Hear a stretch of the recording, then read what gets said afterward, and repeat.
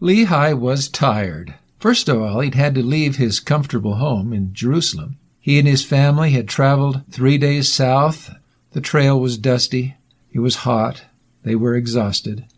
In addition to that, there were Lehi's 2 oldest sons. Instead of giving their support and encouragement, all they did was complain. This is Between the Lines of the Book of Mormon, and we're your hosts. I'm Jay Harris. And I'm Andrew Harris. And we welcome you to an interesting discussion today. Andrew, how do you think Lehi felt as he traveled south? You know, I don't know exactly what it's like in Jerusalem, having never been there. But from all the pictures and everything I've heard about Saudi Arabia and that area where they were, it's just a big desert, right? It's a big desert. It would have been awful. It would have taken 3 days. I mean, the pioneers walked across the plains, and that we hear about that all the time, and it was awful, it sounds like. So it was something similar to that, I'd imagine. Yeah, I think so. Yeah, maybe even worse. I'm sure after traveling 3 days, the caravan was pretty excited when Lehi finally said, okay, let's take a break. Let's stop. Let's put up our tents and rest for a few days. As they rested in that valley, Lehi decided to name the river and name the valley. First of all, he named the river Laman, and the valley he named Lemuel. Yeah, it seems a little strange to even bother giving them names. I doubt they named every little valley or hill that they came across as something. So, yeah, he must have been doing it for a reason. And I suspect the people who traveled that same route didn't know that that was the river Laman and the valley of Lemuel. Yeah. Those were temporary names. Yeah, so he didn't leave any signs that said Valley of Lemuel or River of Lemuel. He didn't leave a road sign. That would have been cool, though. It really would be neat if archaeologists somehow someday discovered, carved into this rock, here's the Valley of Lemuel or whatever. It would be cool. But, that'd be nice evidence of the Book of Mormon, but they probably won't find that. I don't think he even made one. I suspect he didn't do that as a permanent landmark. He just did that as temporary names. So why did he do it? Why bother naming these places at all? Do you want to read that in the Book of Mormon? Yeah, let's read it. Okay, it's found in 1 Nephi chapter 2, verse 9. And when my father saw that the waters of the river emptied into the fountain of the Red Sea, he spake unto Laman, saying, O that thou mightest be like unto this river, continually running into the fountain of all righteousness. And he spake unto Lemuel, O that thou mightest be like unto this valley, firm and steadfast, and immovable in keeping the commandments of the Lord. What was the message there then? Yeah, so clearly he's saying to Laman, I want you to be like this river that's always flowing into the fountain of all righteousness. So rivers just kind of flow in one direction, always the same, and are just consistent. And in Lemuel's case, he wanted him to be like a solid rock, solid and immovable and firm. He's saying, Laman, keep on this path. Don't wander off in different directions. Stay on that path and make that goal towards Jesus Christ. There are rivers that don't actually make it to the ocean. We say all rivers kind of flow to the ocean, and there are some rivers that dry up and just are streams that kind of go through a valley or whatever that just end up going down into the sand. And I think he's saying, I want you to be solid and just continue to flow to the fountain of all righteousness. Don't get lost in the sand. And same with Lemuel. I mean, with Lemuel, he's saying, be solid. Don't be moved around. More like a hill, a sand dune that was being pushed around. And what were the 2 words that he used? Firm and steadfast. In both of them, he's saying keeping the commandments, and the other one he says continue in righteousness. It wasn't just what they were doing. I think it was also, though, their attitude, because they sometimes were good. Sometimes Laman and Lemuel were like, yeah, let's repent, or let's do the right thing. They were flowing in the right direction. And then the next week, they'd be like, I'm sick of this. Well, I think that Lehi named that river and that valley because it had significance. It had meaning to his sons, and he wanted them to understand that. In fact, Nephi kind of tells us that in verse 11. Okay. Now this he spake because of the stiff-neckedness of Laman and Lemuel, for behold, they did murmur in many things against their father, because he was a visionary man.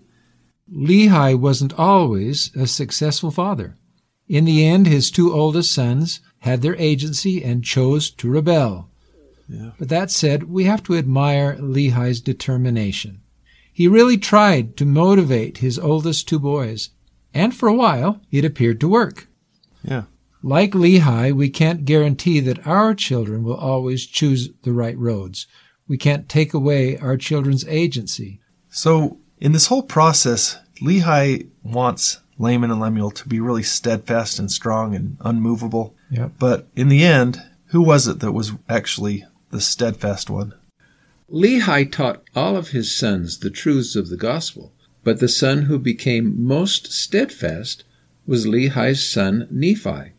Somehow, Lehi didn't feel it was important to name a physical landmark after this particular son.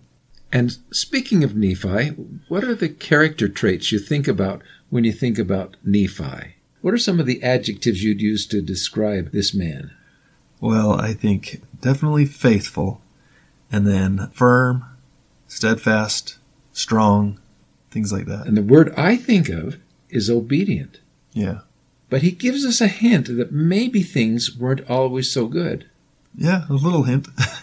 When he left Jerusalem, I don't think he was particularly happy. I don't think any of the family were. I doubt it. They hadn't received a vision themselves, and they had lives in Jerusalem. They had friends, other family probably there. Nephi might have had a girlfriend. That's possible. They might have had, jobs even, or who knows what kind of things they had tied in Jerusalem. And then Dad comes home one day and says, "Pack up, we're going to leave and live in tents." Yeah, you'd be thrilled, I'm sure. And I'm not sure where we're going, but the Lord will guide us. Exactly. None of them could have been very happy about that. No, I think Nephi questioned, what is my dad doing? And he gives us a hint of that. It's in 1 Nephi chapter 2, verse 16. First of all, it says, in 15 it says, "And my father dwelt in a tent." So, but then he says in verse 16, "And it came to pass that I, Nephi, being exceedingly young, nevertheless being large in stature, and also having great desires to know the mysteries of God, wherefore," listen to this, "I did cry unto the Lord, and behold, he did visit me, and did soften my heart, that I did believe all the words which had been spoken by my father. Wherefore I did not rebel against him, like unto my brothers." Yeah, it's not that Nephi's so different from his brothers. All of his brothers had questions or concerns about leaving. It's just that Nephi's brothers just complained. Nephi, on the other hand, took it to the Lord, asked him to explain or to see if it was the right thing for him to do. And after he had that confirmation from God, he softened his heart and said, "This is what we're supposed to do." It's such a difference between Nephi and Laman and Lemuel. And it's such a good example for us, too, because I think all of us at times probably question what our leadership are doing, or what our parents or what even God has asked us to do. But if we humble ourselves and say, "Is this what I'm supposed to do?" and we get that confirmation, then we can say we're going to obey, even if we don't necessarily like it. Nephi has now received an absolute affirmation of the truth. He now knew, without a question, that his father was inspired to leave Jerusalem. With that prophetic blessing, Nephi would now be required to face the most profound test of his entire life. Lehi asked his sons to return to the city of Jerusalem and retrieve the brass plates that were in the possession of a powerful man named Laban. In fact, Lehi instructed, "Don't return without those vital records." The brothers tried unsuccessfully to ask Laban nicely for the plates. They offered to trade wealth and money for the plates. But in the end, Nephi could never have imagined what was to happen next. Yeah, try to imagine what it would be like to be Nephi. He had just left his brothers after their 2 failed attempts. They had no faith in him or in anything at all, really, at that point. But here Nephi is, being led by the Spirit, not knowing beforehand where he's going to go or what he's going to do. Ahead of him, barely visible in the dark shadows, Nephi could distinguish the shape of a fallen man. As Nephi approached, he could tell that this was the wicked Laban, who was lying in a drunken stupor on the ground. Nephi noticed that Laban was dressed in his military attire, with his extraordinary sword lashed to his side. Nephi reached down and disarmed Laban. He withdrew the sword from its sheath. Then Nephi heard the familiar voice of the Spirit speaking to his mind. To Nephi's astonishment, the Lord commanded Nephi to kill Laban. Andrew, what was happening here? Laban's laying there drunk, and he comes across him. Well, you think about it. God could have caused Laban to die from a sudden heart attack. Yeah. He could have caused Laban to fall down some stairs and break his stiff neck. Could have. But that is not the way God works. In answer to Nephi's prayer, God delivered Laban into his hands. God wanted Nephi to own this challenge. God wanted this to be the supreme test of Nephi's willingness to obey. Before, Nephi had said, I will go and do the things which the Lord hath commanded. And he made that commitment very seriously. He was willing to do whatever God told him to do. Well, those were words. Yeah. Now came the real actions. It's kind of like Abraham and Isaac, except he actually had to do it. Those words and that commitment were about to be put to the ultimate test. Nephi hesitated. In fact, it says, Never at any time have I shed the blood of a man. And he later recounted, I shrunk and would that I might not slay him. That's in 1 Nephi chapter 4, verse 10. But again the voice spoke to Nephi and said, Kill him. Yeah, that would be awful. Nephi realized that this was the only way he was ever going to end up with those plates.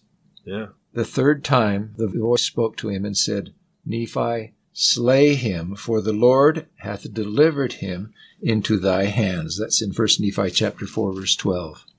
Nephi was faithful and did as he had committed to keeping the commandments of the Lord. He faithfully obeyed. He grabbed Laban by the hair of the head, raised Laban's powerful sword, and chopped Laban's head off. Yeah. Now, reading between the lines, was Nephi justified in killing Laban? Nephi had just murdered a defenseless man. Haven't we been given a commandment that simply stated, Thou shalt not kill? Who gave that commandment? Jesus. God. Jehovah. That's right. Jehovah. And as such, Jehovah was the only one who could withdraw it, who could change it, or could go in contradiction to it. Well, and I guess I would say you're not really justified in killing anyone unless God tells you to. And when God tells you to, then he's the one that has the authority to do that. Yeah. This act to end Laban's earthly life was not just permission to kill Laban. It was a commandment that God gave to Nephi, and Nephi obeyed. Yeah. Why do you think Nephi chose to retell this story in its horrific details on the small plates of Nephi? Why wouldn't he change the story, make it a little more palatable? Well, I think Nephi, in writing it out the way he did, he wanted us to know exactly the truth. He wanted us to know that he hadn't done something on his own. He hadn't just decided, I'm going to kill this guy. Right. He was doing what God had commanded him, and it was probably a difficult thing for him to do. He says, I never done anything like this. And he said, but I listened to that spirit and I obeyed it. And he felt justified in doing that because he had done what God commanded him to do. Right. Reading between the lines again, this was a pivotal moment in Nephi's history. This was his personal trial by fire. Yeah. His life would be forever changed. At that very moment, Nephi had set his determined course of unquestionable discipleship for eternity. And he was not ashamed of his decision. Yeah, that makes sense. Because he obeys, he has experiences. Like he was able to go into the city on his own without knowing what he was going to do. Yeah, that's because right. he was led by the Spirit. If he didn't listen to the Spirit, he wouldn't have been led there. And being led by the Spirit was what got him there. So he needed to continue to follow that same Spirit that had led him there. After Nephi and his brothers retrieved the brass plates, they returned to their father's camp 3 days south in the valley of Lemuel. The family there were so relieved to see them again. Well, it had been a while. I think they thought they were just going to go down and ask for these plates and they were just going to get them because God had told them to do that and that it would work out. But it had probably been at least a few weeks. Right. And so Sariah started to complain a little bit. She started getting anxious, and you can understand. She thought, maybe my sons have been killed trying to get these plates. So she was just worried and saying, why are we out here? Lehi, you led us out into the middle of the wilderness. No, my sons are all dead. That's right. Yeah, and we lost all our house and our family now and our friends, and we're just out here in a tent. What are you doing? You're having these wild visions. Yeah. But now you've killed our sons. And, I don't know if she was angry for that long, because it says that Lehi explained to her, he said, you know what, I am a visionary man. And if I hadn't had these visions, we would have been destroyed with the rest of the people in Jerusalem when it's going to be destroyed. So you should be grateful. And I think he might have humbled her a little bit, but she was really humble after they had returned. When they returned, it was such a relief to know that they were still alive, that God had protected them, that they had brought back the plates which Lehi had sent them to get. Yeah. She had to be so relieved. And interestingly enough, do we ever hear again of Sarai murmuring or complaining? Yeah, she had that faith in it, and we even have her testimony, she says. 1 Nephi 5, verse 8. And she spake, saying, Now I know of a surety that the Lord hath commanded my husband to flee into the wilderness. Yea, and I also know of a surety that the Lord hath protected my sons, and delivered them out of the hands of Laban, and given them power whereby they could accomplish the thing which the Lord hath commanded them. So she was definitely sure now, and she had her testimony, and it was strengthened by her experiences and by those trials that she went through. Yeah.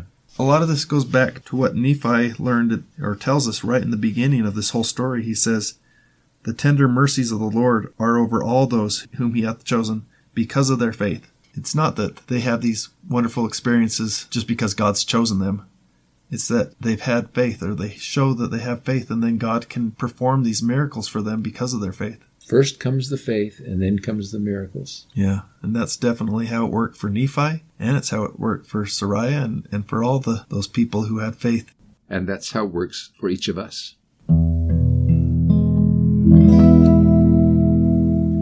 Thanks so much for listening. Next time, we'll continue tying into the Come Follow Me lessons and talk about Lehi's dream and the creation of Nephi's 2 sets of plates.